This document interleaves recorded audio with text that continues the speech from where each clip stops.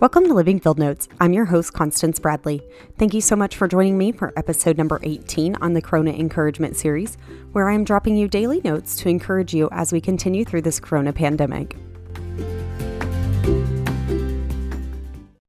All right, friends, that wraps up episode number 18 of the Corona Encouragement series. Thank you so much for joining me. I hope that this podcast is being a blessing to you. If it is, please make sure you're sharing it with your friends. Hit that subscribe button, write a review, and I would also love to continue the conversation with you. You can find me over on Instagram at Living Field Notes, or you can find me on my blog, constancebradley.org/podcast.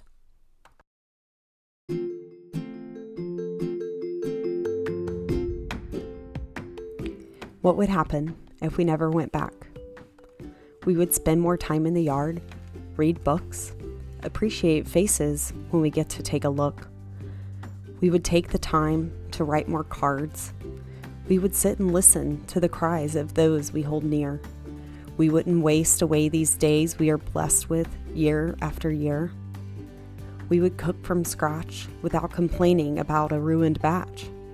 We would eat it and be thankful because we know the alternative is none. We would take time to learn what makes our kids smile and appreciate every step that they take in a mile. We would learn about ourselves and take the time to dust the shelves.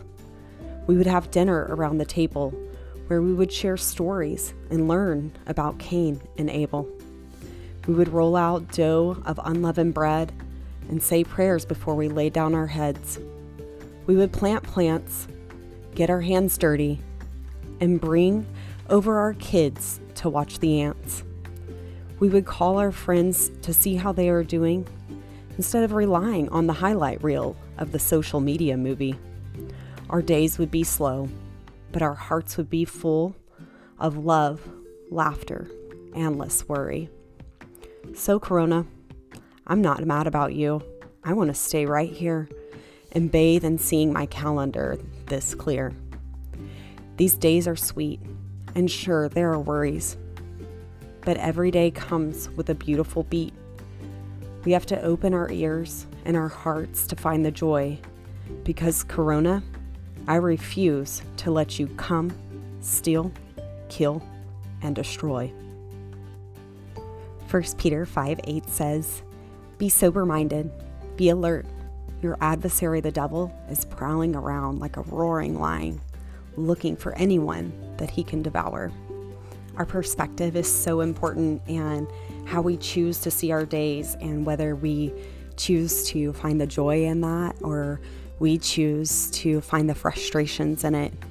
Either way, we get to choose. So I hope today, this beautiful sunny weather we're having here in Southern Oregon makes it a little bit easier. But I hope, no matter where you're at in the world listening to this, that today you'll find the joy.